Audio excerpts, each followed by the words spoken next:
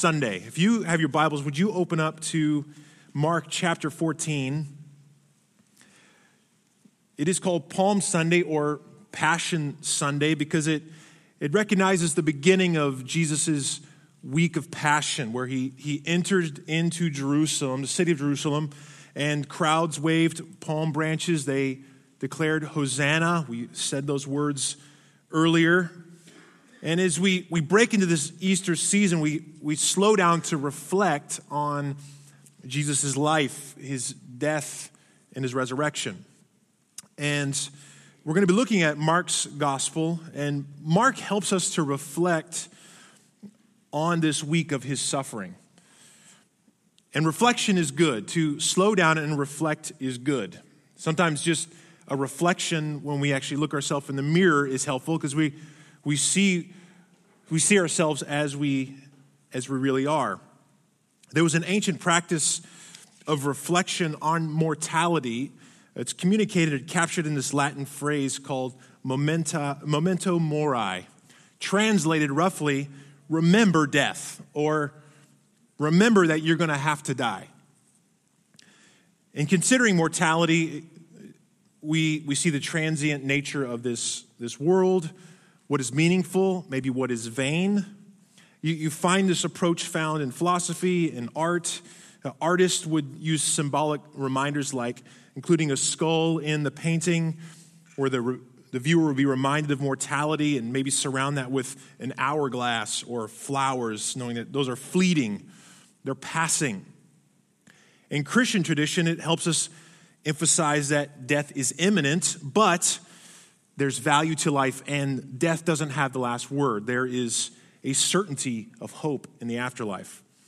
And so you would visit cemeteries, and you may see this phrase written on tombstones. So death brings awareness. It can bring focus. It can bring conviction. It can actually bring action. It helps us keep things in perspective, the things that are maybe finite. And it keeps the things that are eternal important. And this reflection can do something else. It can illuminate the things that are most valuable in our life, the things that are most beautiful, maybe the people or the things that have our hearts, the things that we most love can be exposed.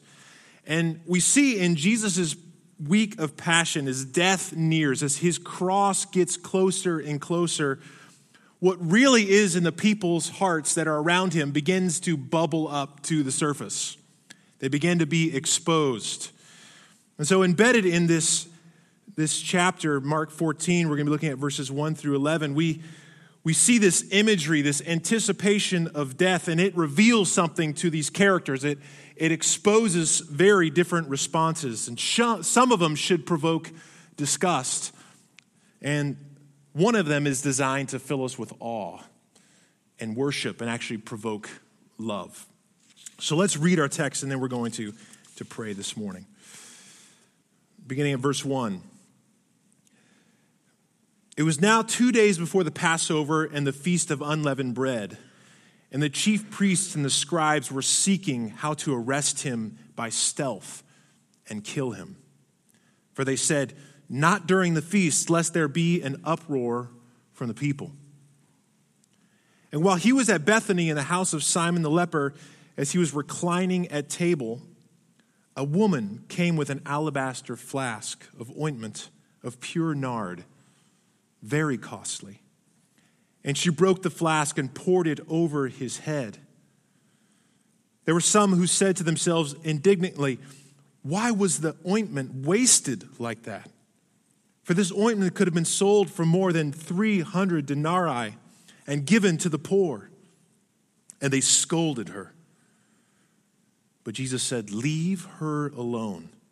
Why do you trouble her? She has done a beautiful thing to me. For you will always have the poor with you, and whenever you want, you can do good for them. But you will not always have me. She has done what she could. She has anointed my body beforehand for burial.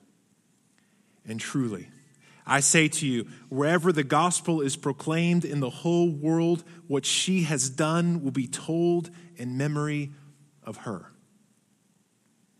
Then Judas Iscariot, who was one of the 12, went to the chief priests in order to betray him to them. And when they heard it, they were glad and promised to give him money, and he sought an opportunity to betray him. Let's pray.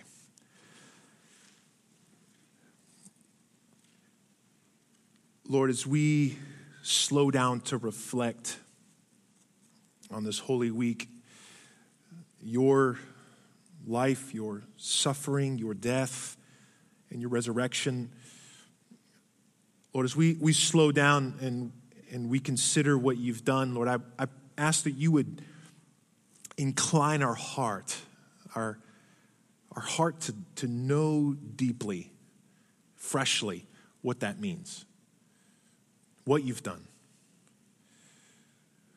Lord, let this year just not be another rote Easter holiday week, but there would be something you do in us by your Spirit so that we may see you, we may know you, we may love you, follow you, obey you, and worship you more deeply, Lord. So come, Spirit, would you speak to our hearts today? We ask this in your name, Jesus. Amen. Amen. Now we're dropping down into Mark's gospel here in chapter 14, and what Mark has been doing so far is he's been exploring who Jesus is, his identity. He's been showing the reader that he is the sovereign, suffering Son of God, and he has a mission to seek and save the lost. And he's also communicating what that means to be a disciple of Jesus, what it means to suffer and to serve like him. And what's not just unique to Mark, but to all the Gospels, is that they devote about 1/3 of their Gospel to this final week of Jesus, emphasizing the passion and the suffering of Jesus Christ, his way to the cross and his resurrection. They're illuminating something by emphasizing so much for us in the Gospels. And when we approach the Gospels, we remember that the author is seeking to communicate something historically. He's wanting to communicate history of what happened. But Mark is doing something else. He's telling a story. He's offering truth in how he communicates, the way he includes facts, the details, or what he may leave out.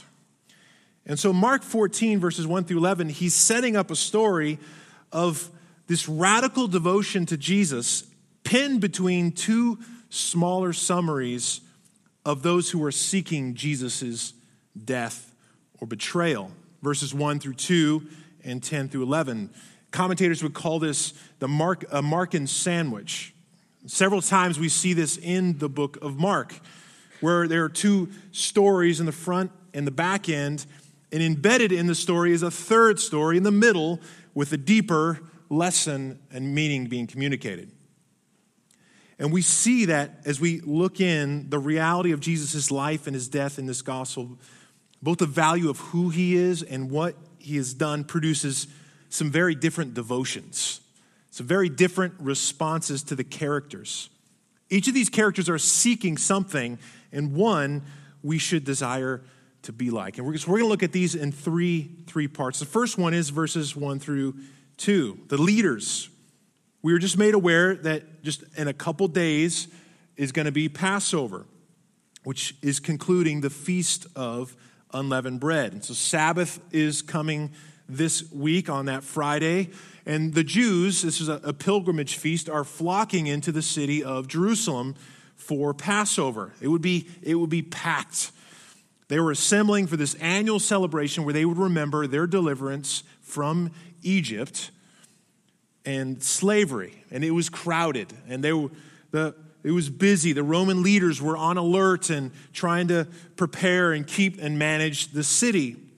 And we see these leaders now, these chief priests and the scribes, huddled up in a little meeting, a little board meeting, plotting to arrest Jesus.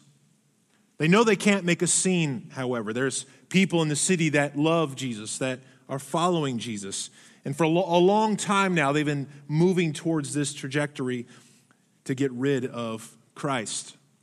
So here they are, scheming, seeking, it says, seeking, planning this deceptive, treacherous way to not only arrest him, but we see kill him. But they don't want an uproar, so they're doing it secretly, biding their time. And then the story sort of pulls out and takes this different tone. We find Jesus now in this town of Bethany. This would have been a small town 2 miles or so outside of the city. And Jesus is having dinner at this house of a man named Simon. Simon, called the leper. Now, it is most likely he's referred to as the lepers because he was leprous and he was healed. If he was still leprous, he would be unclean. Therefore, we would not be having a dinner party at Simon's house. So it begs the question, would this be a man that maybe Jesus possibly healed and now has him over for dinner? So we have our hosts, and then we have our guests. Strangely, though, they're unnamed. We know in Matthew, in John's gospel, it says that the disciples were present, yet Mark leaves them sort of nameless, these nameless guests. So imagine, here's the moment, maybe they've wrapped up dinner, they're reclining at table, they've finished their meal, they're relaxing, maybe it's coffee and dessert time. And now envision the sort of the masculine dominating the room. There would not be a bunch of ladies hanging around the table eating in this setting. Jewish women would not be attending a meal like this unless they were possibly serving food. So then here's when the moment gets awkward. A woman breaks in. An unnamed woman moves into the dinner area. And we know from John's account this is possibly Mary, the sister of Martha and Lazarus. But for here, Mark leaves her anonymous. She moves towards Jesus carrying something. Something folks would recognize, they would see. This is an alabaster bottle, smaller bottle, maybe like 12 ounces, would have a long neck, and it was sealed, and it's full of a perfume, a fragrant ointment of pure nard. It's an oil made from the root of a plant found mainly in India, and is very costly. They would use this for burials, at times to mask the smell of decomposition. And she carries it in. I can imagine people going, what is she doing with that bottle? The disciples probably at this point are used to Jesus doing very awkward, strange things when he's around. But is she going to give this to Jesus as a present? Is this to honor him in some way? They're bracing for the weird. But what she does is sort of shock and awe. She breaks the neck off this bottle. And she pours it all over Jesus' head. Now this bottle was not made to spritz or like recap. It's once you break that neck off, you must use all of it. And she does not waste a drop. She pours it upon Jesus. And at this point, the aroma would have just flooded this room. Now, it was understandable why this would have been a bit of shock and awe. This was a costly bottle. We see in verse 5, it was worth roughly 300 denarii. This is what would be equivalent to about 1 year's worth of wages. At times, a bottle like this would be maybe an heirloom, or maybe this was part of her dowry. We don't know. But maybe just to get a number in our head, let's say this is somewhere between $30,000 and $50,000. She comes in with this bottle and pours it all over Jesus. Now, I love my wife. We're going to be celebrating 20 years this year. And I like to bless her with gifts, and perfume is a gift I have purchased over the years.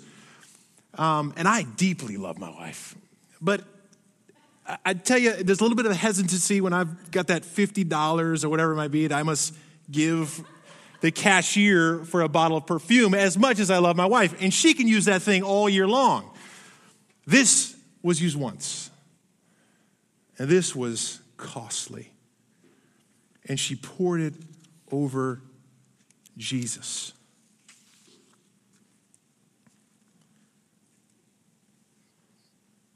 There were some of them in the room that were indignant about this. This word is so strong. They were angered. It means that they expressed violent displeasure. And it was said, why was this ointment wasted like that? For this ointment could have been sold and given to the poor, and they scolded her. Now, during the Passover, it was customary to give money to the poor during the celebration. So it's likely this was fresh in their mind. Matthew's gospel says it was the disciples that reacted, while John points the finger at Judas, who said this. And when Scripture tells us that Judas, he didn't say this because he cared for the poor, but he was a thief and was in charge of the money bag and would help himself to it. But Mark broadens it, and he says they scolded her. Now, at first glance, this seems like a noble statement, right? Why wouldn't you use all of this money to do so much good? I mean, think of all the ministry that could be done with all of these resources. It's like you're just throwing this away. Could it be that their religious duty and trying to just do the ministry work, it blocked them from seeing the beauty of Jesus right before them? Jesus turns to the woman's defense, almost in a sense of rebuke, shaming of these individuals. Leave her alone, for she has done a beautiful thing to me. You will always have the poor whenever you want, and you will be able to do good to them, but you will not always have me. She has done what she could. She has anointed my body beforehand for burial. Notice that word there. She has done a beautiful thing. Far from being wasteful, this was beautiful. This was not foolish. This was glorious. Now, Jesus was not being indifferent to the poor. If you read the scriptures, we know we are charged to be mindful and serve the poor. Jesus came near to the poor.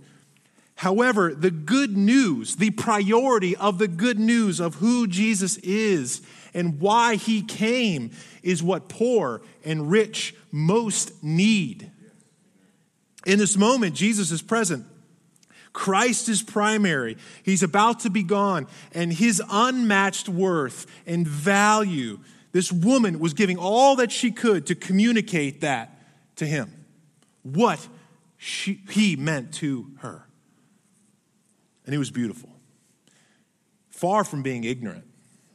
She knew something about Jesus. She foresaw something. There was a sensitivity and awareness about who the Savior was and what his suffering was going to look like. Jesus had repeatedly told his disciples 3 times already, I'm going to suffer and to die. And here it seems like they are clueless to what is going on. And she is discerning. Is Jesus moving towards something like Gethsemane, Golgotha? She probably didn't fully know all that was ahead, but Jesus clearly tells us she was preparing his body for burial, for his death, for his crucifixion. What a contrast. The religious leaders were using their power and wealth to dishonor Jesus in murder, and the woman is using her silent humility and her possessions to honor Jesus in his death and loving adoration. And Jesus says, this is just astounding. Nowhere else in Scripture is something like this said. Truly, I say to you, wherever the gospel is proclaimed in the whole world, what she has done will be told in memory of her. This is stunning. Her passionate, beautiful, costly act was one Jesus would say would fit into Holy Scripture for every disciple from then on till now in all of history and all of the world to be read about in connection to his gospel. Her worship was not wasted. Her act was not wasted. And what Jesus was not only doing, foreshadowing his death, he was foreshadowing the completion of his work, his resurrection in this statement. He was saying, I will die and I will rise, and I'm going to fulfill my purpose as Savior and Messiah. And this message is going to go into the whole world. Here we are experiencing prophetic fulfillment of what Jesus said. Worshiping Jesus requires costly love. At times, even when the crowd around is not following that, she stands out. I mean, think about the temptations and hesitations she could have succumbed to before this act. Fear of man. What are those disciples going to think? I mean, those are the important people. And of course, all these men around the table. Is my worship going to look too radical? Who's going to maybe make fun of me? Will my zeal for Jesus be mistaken as a bit over the top? Or selfishness? This perfume has extreme value. I should keep it to myself. I might need it one day. Prolonging or a putting off. What if she prolonged this radical act of worship to another day? Maybe just a week. I'll love Jesus more desperately, more passionately someday in the future. No, she didn't hesitate. She didn't let her love for the Savior be dictated by other people around her. She selflessly gave out of her riches all that she could. And Jesus saw that. She knew it, or he knew it. He knows our hearts when we move towards him in worship, when we are withholding or when we are gladly giving what we have. The point isn't not that we have to give a $30,000 financial gift or some inheritance for it to count. It's a measurement of where our heart is, our motive. It could be the weary day when you are exhausted and you feel like you are spent, and then yet you lean into that opportunity to love and serve someone else. It's you, mom, when you're caring for that sick, needy child, when you are empty. Your heart is broken in dependence, and you move towards him and say, Jesus, I trust you. I pour out my will, my time, my resources, my energy because I love you, and this is all I have. I think there's a challenge for us as Christians to have eyes to discern the worship in the lives of other people that don't always look like other individuals. It's not always apples to apples. Your sacrifice versus another. Remember, Jesus celebrates the widow's mite just a couple chapters prior. The two mere pennies, the smallest increment valued coin, and Jesus honors and celebrates that woman's sacrifice. And you almost hear the exact same statement. She gave all that she had. The measure of her gift was weighed by the measure of her heartfelt, loving sacrifice of worship. I want to encourage you, Cross of Grace. I get to observe the leaning in, the sacrifice, the giving of your heart in loving worship to Jesus in so many ways. No act or endurance in suffering given to God in obedience as disciples is simply measured by material value. It is seen through your heart. And when done in faith, no gift of worship is wasted. Jesus is honored. God sees, my friends. He's honored. He's glorified. Now notice how Mark tells our story. He arranges these to communicate something. So we've seen the well-known powerful leaders scurrying around, working their ugly, deceptive scheme. We've seen the unnamed woman who does something extravagant and beautiful. And now we come to one of the elite 12, Judas. He does something ugly.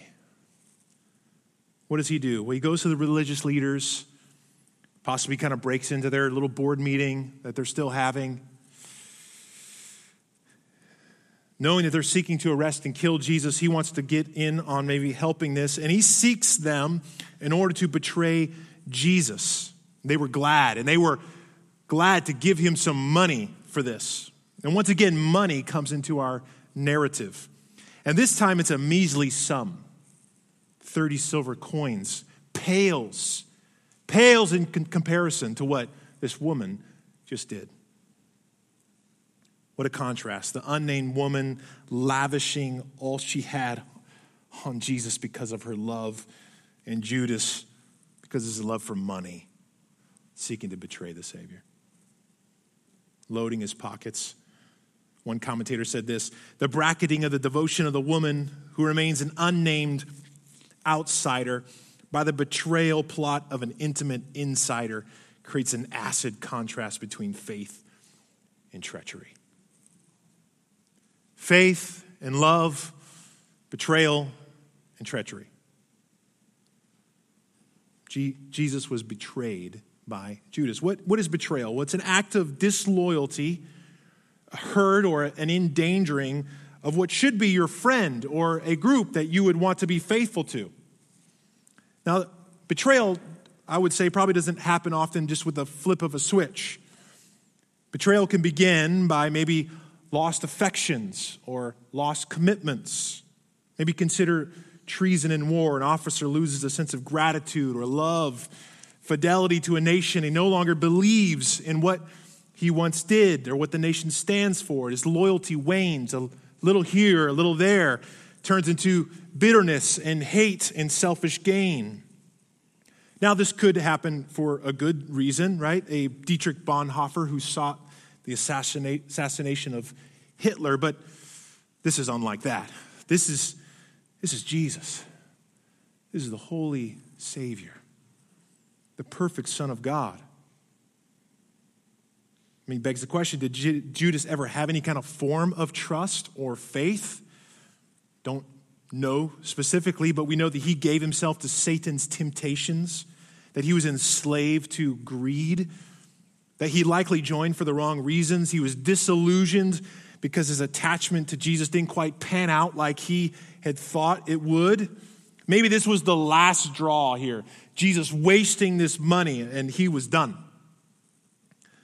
But we ultimately see that Judas was used in God's sovereign plan. What was meant for evil, the Lord used for his glory and his saving rescue mission. What's something we can take away from this? What? I think it could be a warning to disciples to remember that proximity does not equal worship. One thing Judas had, he had proximity, his position, but his closeness in the inner circle did not guarantee passionate love for Jesus.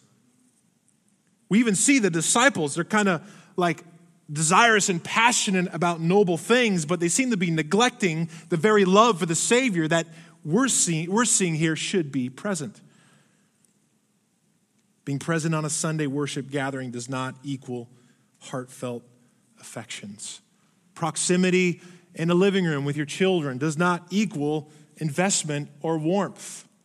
Proximity in your D group does not automatically equal fruitfulness or fellowship.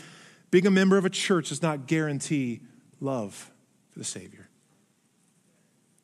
So there's a sobering check for us to evaluate our coldness, maybe a familiarity. What unfolds through the rest of chapter 14, it's a very long chapter, is this sort of spiraling out of control, the traitor present at another meal, the garden where the disciples can't stay awake and pray with Jesus. Jesus is arrested and the disciples run away, and then Peter, who swore he would not deny him, denies Jesus 3 times. We must see Jesus. And in that, there's a warning, but I think there's an invitation. I think it's found in the woman's example. What did she do that was so worthy to be seen and told of forever? Forever spoken in reference to his gospel. Wherever the gospel is proclaimed. I believe it's because she saw and responded in worship to the beauty and glory of Jesus and what would be his cross for her. I think the reason was that she was going to be honored because she got it. She saw the worth of Christ. Over the clueless disciples, she saw his beauty. And her beautiful act of devotion, her extravagant love, was connected to the extravagant love he was about to express in his death.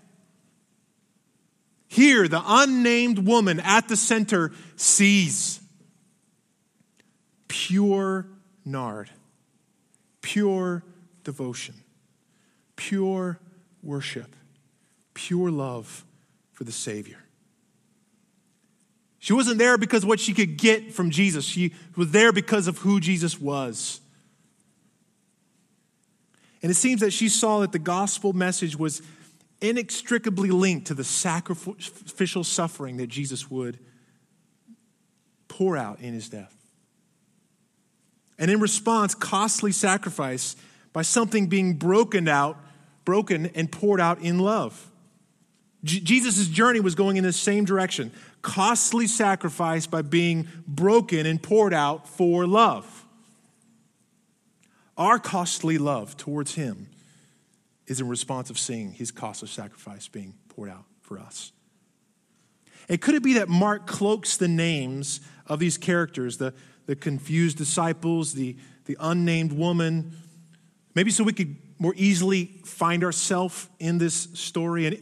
An invitation for all of us to come, wherever you're at, come and see Jesus afresh. Come and love Jesus afresh. And as we near Good Friday and Easter, would it be, and this is my prayer from my own heart and us, that we would not be left unmoved, unaffected.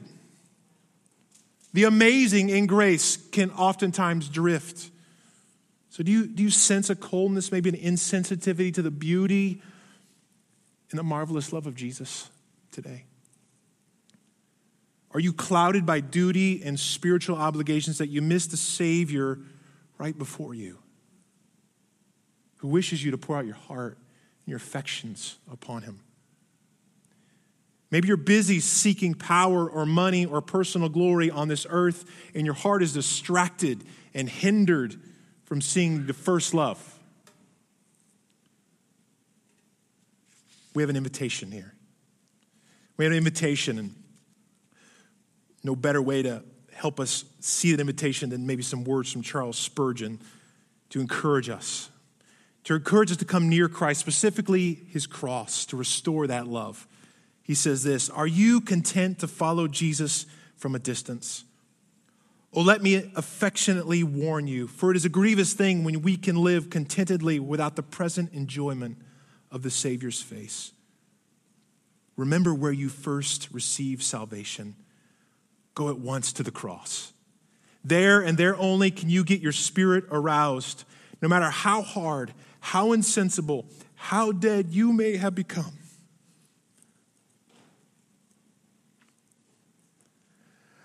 Let's go again in all the rags and poverty and defilement of our natural condition.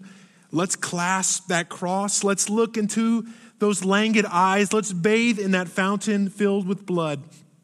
This will bring us back to our first love. This will restore the simplicity of our faith and the tenderness of our heart. The more we dwell where the cries of Calvary can be heard, the more noble our lives become. Nothing puts life into men like a dying Savior." What can increase our affections, tenderize our hearts, restore our love? It's seeing the most beautiful one, Jesus, the most beautiful thing done in history for you and for me, and that was his work on the cross. We love because he first loved us, and that is displayed in his broken body that was poured out on the cross to take our sins upon himself and in exchange give us his righteous life. And he lavished this upon us. Ephesians 1 tells us he has blessed us in the beloved. In him we have redemption through his blood, the forgiveness of our trespasses, according to the riches of his grace, which he lavished upon us. Do Do you see the Savior today? His body broken, poured out. His grace lavished upon you. At the end of Mark's Gospel, chapter 16, we see a couple women going to the tomb after Jesus' death. It said they had spices. They were going to anoint Jesus' body to complete his burial. But you know what? They didn't get to do that. There wasn't a need for them to do that. They were stopped because he was not in the tomb. He had already been anointed. He had already been buried, and he died, and he rose again, and he is alive. And they were told, these women were commissioned and sent off to go tell who? The disciples. I love that. The good news. This little aside here, precious sisters, you have a vital, valuable role in proclaiming the good news and gospel of Jesus Christ. God wants to use you to minister his glory and his grace to others. In Mark 14, Jesus is defending this woman in the midst of a bunch of men.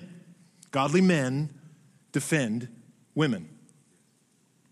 Christianity is not anti-woman. Jesus has a high view of women. Mark's gospel, you read that. It's clearly through this. Men can be jerks. Disciples at times need to be rebuked. But godly leadership looks like leading people into extravagant love of Jesus. So memento mori. We remember that we will die. But we don't do that in absence of remembering that our Savior, our beautiful Savior's body was broken and poured out so that we may live. And we then respond in extravagant love and affection because of what he's done. And because of Jesus, what he's done, Mark 14, I think invites all sorts of people. Disciples who are slow at getting things. Even the ones who are sitting around in person, flesh and blood, with the Savior. Invites those folks to love Jesus. Those who feel unworthy, maybe like an unnamed nobody who can't get near Jesus. Those who are distracted and off course. Those whose loves are misplaced and all over. It's a call to seek him. It's a call to see his worth. It's a call to lavish your love upon him. Let's reflect on that this Easter. Let's see Jesus this Easter, and let's respond in love, loving him with all we have. Let's pray.